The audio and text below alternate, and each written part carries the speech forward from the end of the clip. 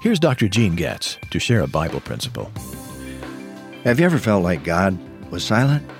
Well, I remember a time in my life when my prayers seemed to bounce off the walls of my room.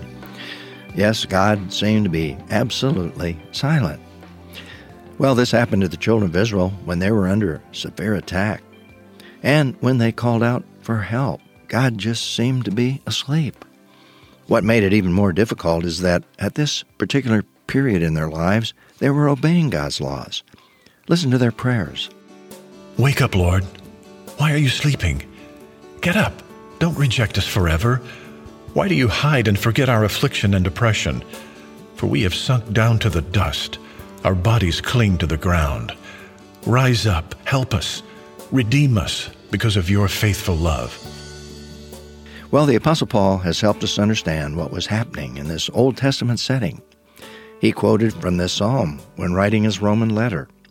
First, Paul raised two questions. Who can separate us from the love of Christ? Can affliction or distress or persecution or famine or nakedness or danger or sword? As it is written, and here is Paul's quotation from Psalm 44, because of you we are being put to death all day long. We're counted as sheep to be slaughtered. Yes, righteous people do suffer, and at times it may appear God is asleep or unconcerned. Not so. Paul answered his own questions. No, in all these things we are more than conquerors through him who loved us. The Bible principle you've heard today comes from the Life Essentials Study Bible by Dr. Gene Getz. For more information about this first-ever multimedia study Bible, go to BiblePrinciples.org. That's BiblePrinciples.org.